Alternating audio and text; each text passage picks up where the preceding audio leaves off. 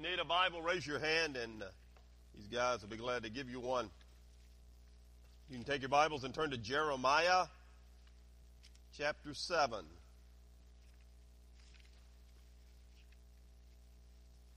Jeremiah chapter 7.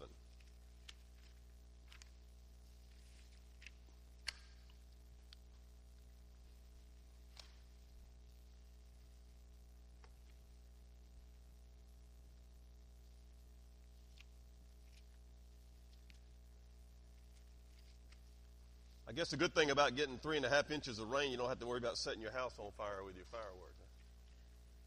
Although I had a neighbor that attempted to do that, I think.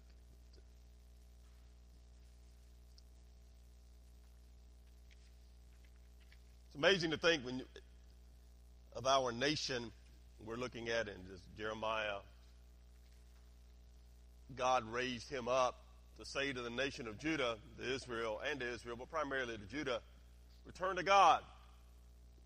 And I was thinking about, as crazy as our nation has become, and many of the leaders have turned their back on God, and as Charles Colson has said, we live in a post-Christian culture, we're still the most blessed nation on planet Earth. And we celebrate 239 years today, yesterday, this weekend, July 4th. God has been good to America. I want to just share a little bit. If you think back, and I love to look at history, particularly World War II fascinates me, and the Revolutionary War, and just studying the history of our nation. I remember when I was in college, I just loved studying history, and probably would have ended up majoring in that or English if I had any money. But I ended up getting my degree in economics because all you had to do was sit in there and talk. And that was the one thing I could do. So I said, I'll go with that one. But I loved studying history, still do. I'm sit there fascinated by particularly World War II. But when you look at the Revolutionary War, literally, you look back at the history and the power of England versus what we had, God just gave us that victory. The sovereignty of God said, this is what I have in store for this group, this nation, and God's hand was on it. We just got victory. Same thing in World War II. You look at where it was, and God raised up a man like Winston Churchill and some incredible leadership, and pretty much gave the Allies that victory. It did not look good, and the hand of God was there. In 1647, the Puritans established the Massachusetts Bay Colony on our shore. They started the first public school system 5 years later. They had 3 qualifications for their public school system. They had to have 1 qualified teacher for every 50 households. 1 school in every town of more than 100 families. And the Bible must be used as the center of the curriculum. That was the first public school system in the United States, supported by their tax dollars. And what they said was, quote, it being one of the chief projects of that old deluder, Satan, to keep men from the knowledge of the Scriptures, end quote. That was why they started the public school system. 88 of the first 100 colleges organized in the United States were founded to promote the gospel of Jesus Christ. And all of those but one, prior to the Revolutionary War, was established by the church. Places like Harvard, Yale, Princeton, and many others were founded primarily to train men to preach the gospel and to evangelize their world. That was our first universities. The first building ever erected on the University of Pennsylvania campus, the first building they ever erected, was to hold the crowds that were coming to hear the preaching of a man named George Whitefield, an evangelist. And to this day, if you go to the University of Pennsylvania, that building, his statue stands outside that building. It was once said, quote, America is great because America is godly. And when America ceases to be godly, she will cease to be great. I think there's a lot of truth in that statement. Many people say the greatest invention ever made was the printing press by Johann Gutenberg. And the reason Johann Gutenberg invented the printing press was so that the masses would have the Bible to read for themselves. Clearly, as a culture, we've turned our back on the one true God. I was reading a cute little story this week. A little girl, like a second grade girl, was in class, and the teacher said, "What shape is the world?" And the little girl said, "Well, my daddy says it's in the worst shape it's ever been." A lot of wisdom from that 8-year-old, right? Recently, the most valuable player of one of our professional, I want to say it was Steph Curry. I could be wrong, but I think it was him. Anyway, the most valuable player of the league was told, in your acceptance speech as the MVP, you could say anything you want to, but don't mention Jesus Christ. So he stands up to make his acceptance speech, and the first thing he said was, "I'd like to thank my Lord and Savior, Jesus Christ." The time is going to come when we're going to find out who is willing to do that for the sake of the kingdom, I believe. It's a tough time that we live in, and as I shared with you last week, it's a great time. It is a great time to be a believer in Jesus Christ, because Phil Clark and I'm talking about it in the lobby today, and I really believe, I don't know if it will be in my lifetime, but I do believe the time's going to come when they're going to say to the church, "You can't do what you're doing here." And it may be in my lifetime where they say to the church, "If you're not willing to do certain things, you're not willing to acquiesce, we're going to take away your tax-exempt status." And then we'll find out who's in, who's out. You can't meet publicly like you have been doing. One of the things that set the early church apart and made them so powerful was their belief that you can do anything you want to us, but Jesus Christ has told us the gates of hell will not prevail against my church. Difficult times. That early church, history tells us, the Bible tells us, and history proves, they turned the world upside down. They changed the Roman Empire. So the challenge for us is going to be, are we wanting to and willing to change our world for the gospel? None of us is ever going to sit on the Supreme Court, but we sure need to pray for the 9 people that do. None of us is ever going to be president of the United States, but we sure need to pray for the man or woman who is in our leadership. Pray that the satanic shackles would drop from their eyes and they would see what truth is. Talk about how great our nation is, and it is. 239 years, great nation. But what are we trusting in? What does America really stand for? Freedom is so true, but it's also so fragile. If we don't learn from history, we will suffer mightily. Turn to Jeremiah chapter 7, and let's look at what God wants us to trust in. If you'll take your hand out, you'll notice we're talking about the love of God's discipline. In Jeremiah 7 is where we are. We talked about returning to God last week, and the reason we do that is number 1 and number 2 in your handout. Our God alone is sovereign. Our God alone offers salvation. Therefore, God says, all right, you say you want to return. You want to come back to me. And stop trusting in lying words instead of God's word. Stop trusting in false gods instead of the one true God. Stop trusting in a place, you're talking about the temple, instead of the person of God. So today, in Jeremiah 7, starting in verse 12, we're going to look at the other side of that. We saw last week God said, stop trusting in these things, the idolatry they've been chasing after. And now the other side of that coin is, all right, I'm going to stop doing this. What am I going to do? Where we left off last week. And God says, all right, start trusting in, stop trusting in these things, and start trusting in these things. Number 1, God's loving discipline. The primary focus of this part of Jeremiah that we're going to look at is this. Please look up here and get this. We talked about this last week. We're really going to hit on it today. If you miss everything else I say, which is very possible, please get this. God's discipline is always out of love and is always perfect, fair, righteous, and the best thing. We have to start trusting in that God knows what he's doing, rather than questioning him, rather than trusting in myself or some other entity like the United States government to do everything for me. I need to trust my God and understand he is God. He's never stopped being God. He is the same yesterday, today, and forever. He is immutable. The same God that spoke the universe into existence. And I love to watch fireworks.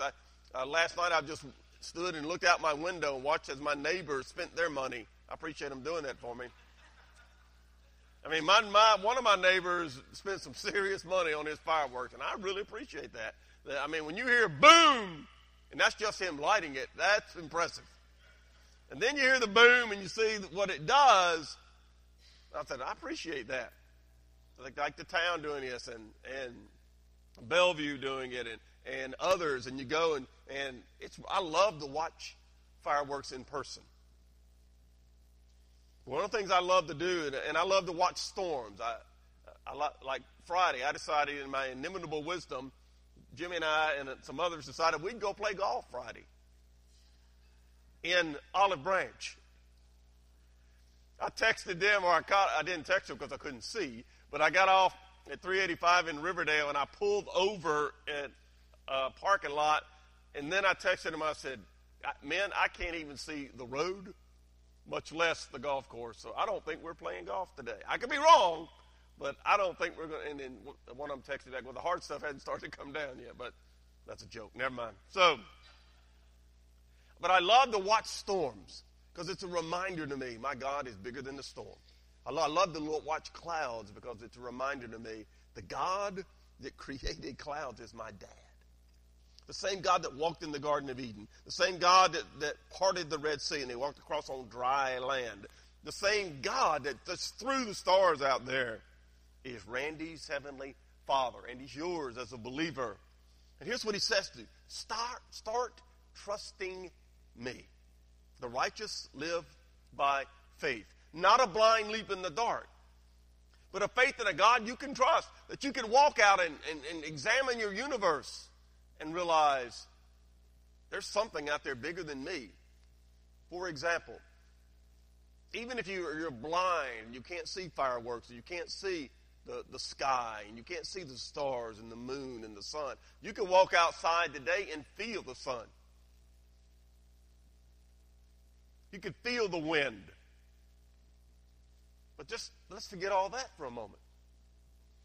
You have the capacity, and you do it all the time, to sit and think, to emote, to interact intellectually on a level that no one else can. No other thing in the universe can. And to think that is a total accident of just monumental proportions is not only preposterous, is that the word? Preposterous and stupid, a.k.a. evolution. It's not even logical. It doesn't fit the evidence.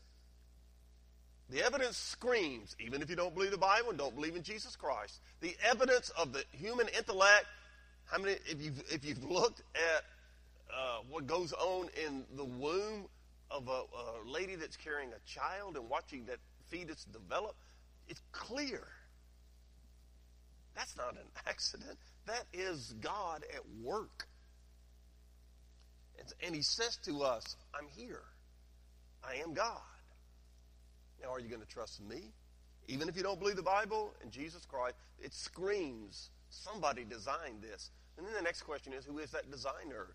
We come back to, and we believe it's the God of the Bible because he told us about it. The evidence fits, proven himself to be God. And so we say, all right, I follow that God. So the Lord says, start trusting in me. Look at verse 12 of Jeremiah 7. Start trusting my discipline. This is kind of where we left off last week. I'm going to hit this quickly and move on. But go now. Notice that phrase, very important. Go now to my place which was in Shiloh, where I set my name at the first, and see what I did to it because of the wickedness of my people Israel. At Shiloh, where we set my name, that's the tabernacle. And now because you have done all these works, your time, says the Lord, and I spoke to you, rising up early, speaking, but you did not hear. I called you, but you did not answer. Therefore, I will do to the house which is called by my name, the temple, in which you trust, the temple, and to this place which I gave to you and your fathers, temple, Jerusalem, as I have done to Shiloh. Remember Shiloh. I will cast you out of my sight, as I have cast out all your brethren, the whole posterity of Ephraim. Ephraim was the northern kingdom, Israel, and we've talked about that. And here's what God is saying. Remember Shiloh? If you don't learn from history, what's the rest of the quote? You're doomed to what? If the United States doesn't learn from the history of culture after culture after culture that turns its back on God and adopts moral relativism and is ultimately destroyed from within, we are doomed, and we are on the path to being that nation. So here's what God says. Remember Shiloh? Shiloh was where the tabernacle sat.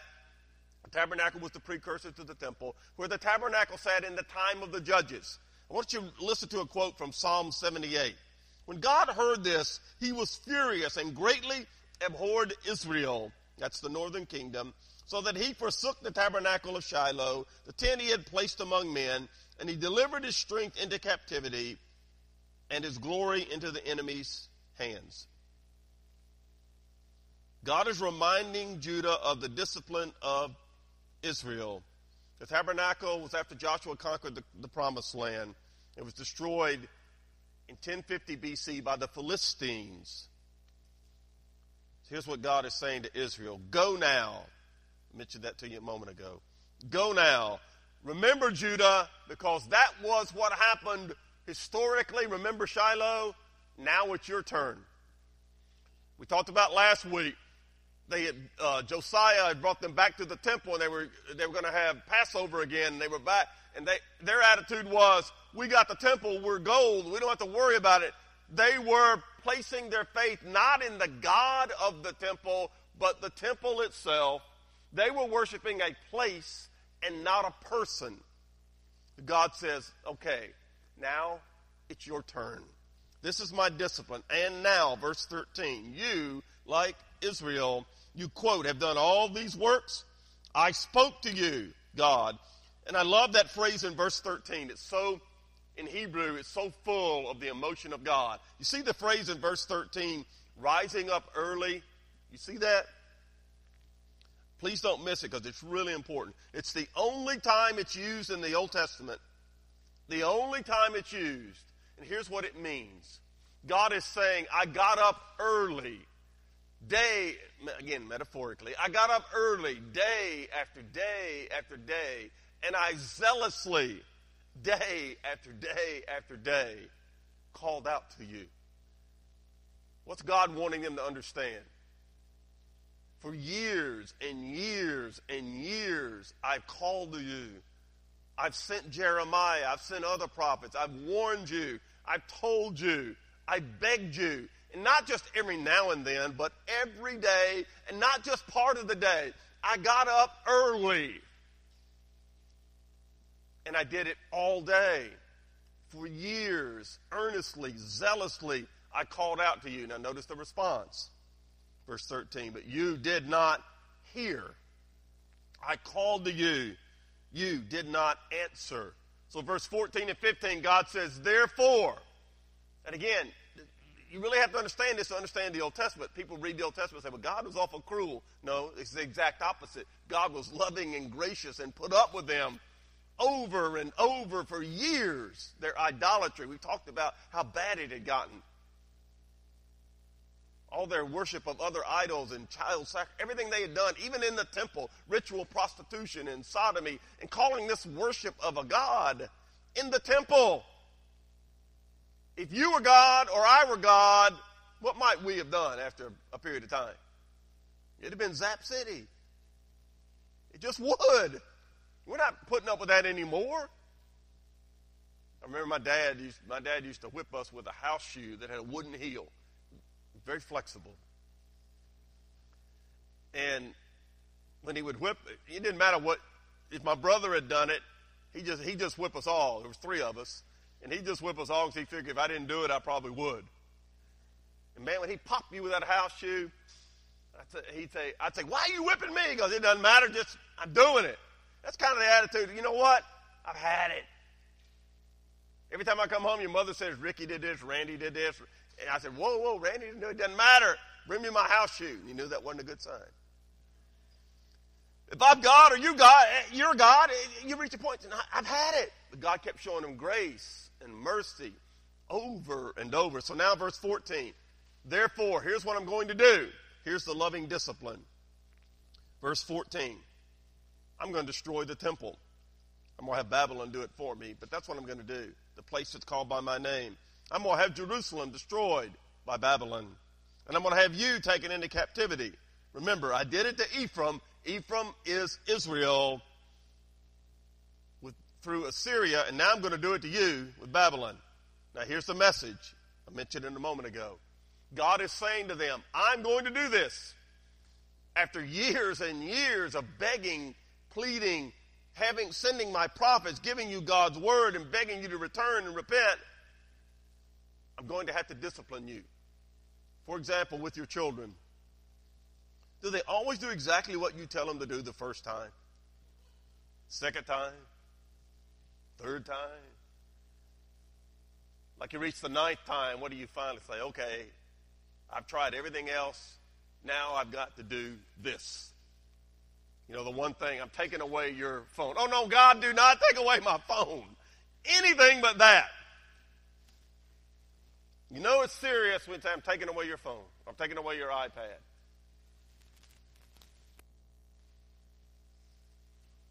God said, I've got to discipline you. I've tried everything else. Nothing works. So the temple that you have so much faith in, it's going to be gone. Jerusalem that you think is so important, it's going to be gone. I'm going to have Babylon destroy it. C.S. Lewis, in his incredible book, The Problem of Pain, great book, says this. God whispers to us in our pleasures. He speaks to us in our work. And he shouts at us in our pain. Sometimes what's the only thing that will get your attention? Pain. They were about to experience pain. God had been screaming at them and they weren't listening. So now he's going to shout. Everything they trusted in was going to be gone. They were getting ready to be taken out of everything they had ever known, carried off to Babylon, and they were going to be the property of Nebuchadnezzar. He would own them for the next 70 years. Nebuchadnezzar and then Darius and Belshazzar, king after king after king. They were going to be owned by the Babylonians, by the Medes and the Persians for the next 70 years because they would not learn from Israel's example and they would not repent. Ray Stedman, great preacher from back in the 60s and the 70s, wrote these words concerning this passage. Judgment is not God's way of saying, I'm through with you. It's not a mark of the abandonment of God. It's the last loving act of God to bring you back. It's the last resort of love. This message that Jeremiah spoke right here, what we're looking at today, this was the message, and we'll see more about this in the next couple of weeks as we wrap up Jeremiah. This message is the one where the people finally turned on him and said, we've had it. We've had it. Because what's Jeremiah saying to them here?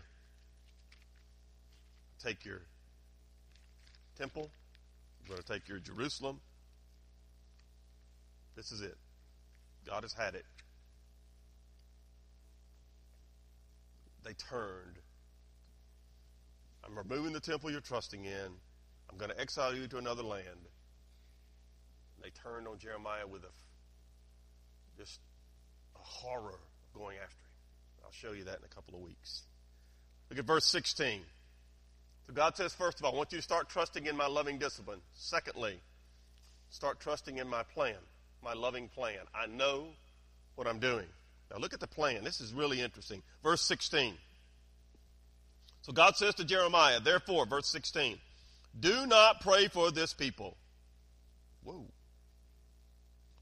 Nor lift up a cry or prayer for them. Nor make intercession to me, for I will not hear you. Do you not see with what they do in the cities of Judah and in the streets of Jerusalem, their idolatry? The children, notice verse 18, the children gather wood, the fathers kindle the fire, and the women knead dough. And please notice, the entire family is involved, correct? The entire family is involved. The children, the fathers, the mother, they're all working together to do what? Make cakes for the Queen of Heaven. They pour out drink offerings to other gods, that they may provoke me to anger. He's saying to Jeremiah, I have decided to discipline them. Stop praying for them in this matter. Notice, it's so tragic. Their idolatry was not just the men. It started out that way. But now their wives are involved. And their children are involved. The families that worship together apparently get exiled together. They got their children involved in this horrific idolatry. Fathers, mothers, and children. And God says to Jeremiah, do you not see it? What's going on in Jerusalem and in Judah around? I've got to discipline them to bring them back. Stop praying for them. And notice verse 18, it's really interesting. It says, they are worshiping, quote, the Queen of Heaven. This is probably, and if you cartoons years ago, you probably saw some of this. If you're a little older, this is probably the Assyrian Babylonian goddess Ishtar. You may have heard that name. It was the goddess of love and fertility, the goddess of the planet Venus. Ties in with Greek and Roman later on. Mainly worshipped by women. But here, the indoctrination of entire families. Why is this so tragic? Please look up here, parents. Why is this so tragic? It's one thing for the fathers to slip into idolatry. It's another thing for the mothers to slip into idolatry. But what were they doing to their children? They were training up another generation to follow whom? Not the God of Abraham, Isaac, and Jacob, but the God of Ishtar, the goddess, the Queen of Heaven, and, quote, other gods. There were plenty to choose from. And here's what they're doing. They are training up another whole generation to transition right into idolatry. In the United States, I was meeting with the guy from Bellevue this week. We were just talking about some different things in general, not just about what we can do in Arlington, but just in general, the church. And it's a proven fact. It doesn't matter how good a church you have. It's a proven fact in our nation now. Every year, interest in church is declining rapidly. Whether it's Catholic, Protestant, evangelical, independents. Now, there are some churches that are flourishing.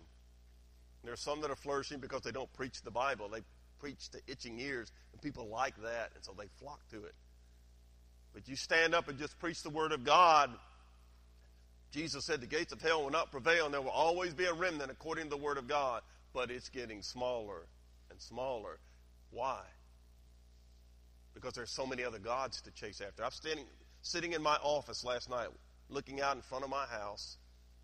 These are nice, sweet people. Some of my neighbors were out there. There was probably, I thought about my grandchildren. There's probably 10 little girls out there. They were all girls, same age, out there shooting off fireworks in front of my house, which is fine. They didn't blow up anything. I'd have been out there with them if Mary would let me. They were having a great time. But you know how many of those 10 little kids, because I know most of them are in church this morning? The answer is 0. I'm not saying you got to be in this building. We don't worship this building. God knows it's an old nasty grocery store. We don't worship this building. It's a tool.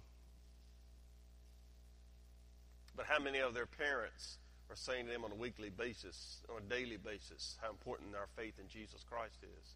What do we stand for? Who are we? When those 10 little girls, as sweet as they are, when they start looking for a husband, And most girls, whether they want to admit it or not, usually look for a husband that's like their dad. If their dad is not interested in Jesus Christ, what are they going to look for in a husband? Are they going to be looking for a godly man walking after the Lord Jesus Christ? Probably not. Now, clearly God can save them. I was saved in spite of my parents. And God took me to a church where Mary was. And God brought us together in his sovereignty. That wouldn't have happened where I was. God took care of that. And he can, and he does. But that's not his plan, is it? That's not his best. His best is for girls to grow up in a godly home with a godly father leading that home spiritually. And so when they say, I want a man who loves Jesus like my dad. I want a man who treats women the way my dad treats my mom. I want a man who believes the Bible and is not ashamed to say that he believes it and lives it. And he doesn't just talk about it, he lives it. Same thing for moms and little boys. What type of woman is that little boy going to look for? A godly woman? Or just someone he's physically attracted to? Men are weird animals, I know, because I are one. And by and large, most young men, it takes them a while to understand what marriage is all about. I'm still learning, and I'm 61 years old. What are you looking for? So God says to Jeremiah, why don't you stop praying for them?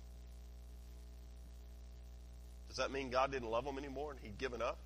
No. What it meant was, I've already decided, this is what I'm going to do here, is giving Jeremiah a preview. I'm going to discipline them. By the way, when you discipline your children, why do you do it? Because you hate them? Because you've given up on them? If you've given up on them, you don't discipline them, do you? You don't care. So why do you discipline your children? One phrase. Go ahead. Because you love them. Now, do they think you love them when you're disciplining them, when that phone or that iPad goes away, or you spank them, or whatever you do, or you ground them for the next 7 years? That's what we did with one of ours. You're grounded until you get out of high school. You're in the 8th grade. That's the only way we can handle it. You do it why? Because you know what they're doing will hurt them. And God said, I'm stopping this idolatry. Because you're getting another generation. If I've got to send that generation and 2 or more to Babylon to straighten this out, I will. When they left to go to Babylon, there were several million of them. When they came back, it was 50,000. But they had a remnant, didn't they? They had a remnant. God says, trust me. Trust my plan. I know what I'm doing. Notice the other thing he says to Jeremiah. Do not pray for them. Verse 19, they provoke me to anger. I'll show you one more thing today, and then we're going to stop. Look down to verse 27. We're going to do this, and then we're going to wrap up today. Verse 27. Therefore you shall speak all these words to them. Now notice, they will not obey you. Verse 27 of chapter 7. You shall also call to them. They will not answer you. They didn't answer me. They didn't listen to me. They're not going to listen to you. So we shall say to them, this is a nation that does not obey the voice of the Lord their God, nor receive correction. Please notice the last phrase of verse 28. Truth has perished and has been cut off from their mouth. Here's what God says. Jeremiah, you stop praying for them, but you keep preaching. You keep preaching truth. They're not going to obey. They're not going to listen. They're not going to see correction. Why? Please look at the end of verse 28. Why? Truth has perished in the land of Judah. They're not listening to truth anymore. Does that sound like a nation that perhaps you know and live in? It's not about truth. It's about what do I want. The Supreme Court proved that last week. It's not about what's right, what's truth. It's about pleasing me. So God says, you keep preaching You stop praying because they're not going to listen. But I'm going to get their attention. Through the Babylonian captivity, I'm going to get it. And at the end of, you read the book of Daniel, it's about the Babylonian captivity. Fascinating book. Forget the prophecy in it. Don't read it for that reason. Just read it to see what God does. And in the book of Daniel, it starts out at the beginning. Daniel is 15. It's the beginning of the Babylonian captivity. He's taken from Judah, 15, taken to Babylon, and Nebuchadnezzar trains him along with Shadrach, Meshach, and Abednego and others to work for King Nebuchadnezzar in his palace, to be like his wise men. Fascinating story. And as you see the hand of God, he said, start trusting me, my discipline. Trust my plan. And here's what you see. Over that 70-year period of time, Daniel becomes, at age 15 now, 15, he becomes the second most powerful man in the world. He becomes the head of the wise men under Nebuchadnezzar, and then under Belshazzar, Darius the Mede. He becomes number 2 in the world under 3 different kings, and all the wise men of Persia work for Daniel. And I've shared this with you at Christmas. When the Magi come seeking the star, the one of the star, they come from the east. They'd heard about his star, and they'd heard about, do you understand who their ancestors were? They worked for Daniel. What do you think Daniel talked to them about in staff meeting? All right, boys, let me tell you who is really God. It ain't Nebuchadnezzar. It ain't Darius. It ain't Belshazzar. It's the God of Abraham, Isaac, and Jacob. And in the book of Daniel, just read it this week. It's only 12 chapters. Just read it for the history. He shows Nebuchadnezzar. He shows every king. Remember the phrase, the handwriting on the wall? It's in Daniel. The fiery furnace, it's in Daniel. Nebuchadnezzar literally becomes like a beast, an animal, for about 7 years, God to get his attention. And at the end of that 7 years, God gives him his mind back. And you know what Nebuchadnezzar, the most powerful man in the world, you know what he says at the end of that period of time? I now perceive that the God of Daniel is God. I get it.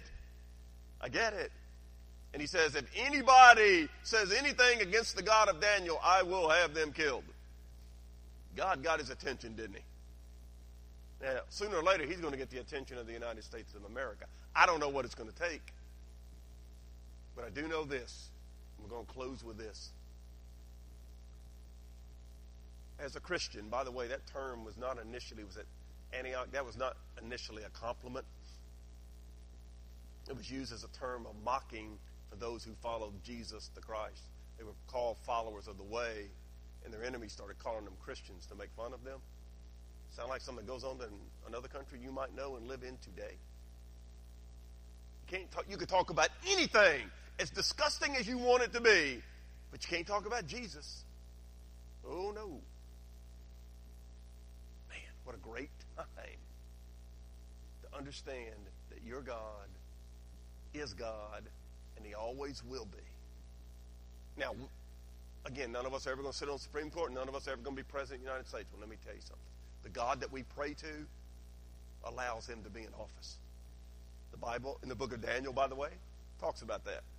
That nobody who's in authority is there except God allows them to be there.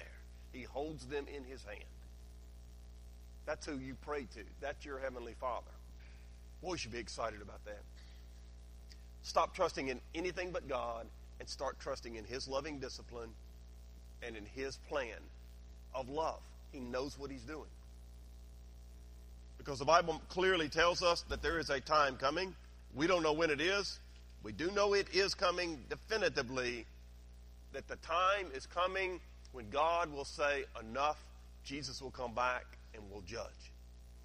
Now, if I'm born again, I don't worry about that. But I do care about my family, my neighbors, my world, my nation that's not born again. Remember, the God that we pray to is sovereign over every bit of that. That should excite you. I hope it, if nothing else, I hope it excites your prayer life. It does mine. There are some people in Washington that I think are just absolutely stupid.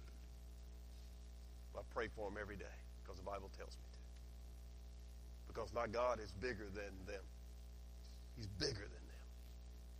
That's who I'm trusting in. Let's pray. Father, we pause before you as Father, as God, as Creator of the universe, our personal Savior, your Son, Jesus Christ. We're thrilled, Lord, you've allowed us to be your children. You've saved us. You've placed us in this world, in this moment, in this era, the church age. This is our moment in space and time to be the church. We're thrilled about that, excited. Lord, we pray you use us. We think, what in the world can I do in Memphis, Tennessee? I can pray. I can live. I can be real.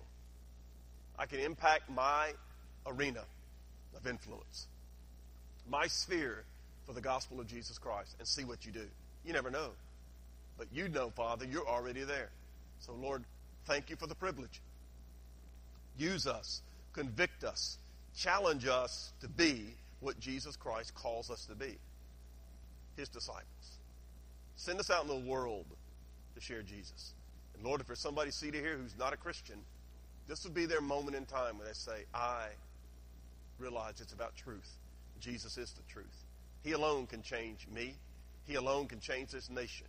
Save me, Lord, right now. We thank you for this time, Lord, in Jesus' name.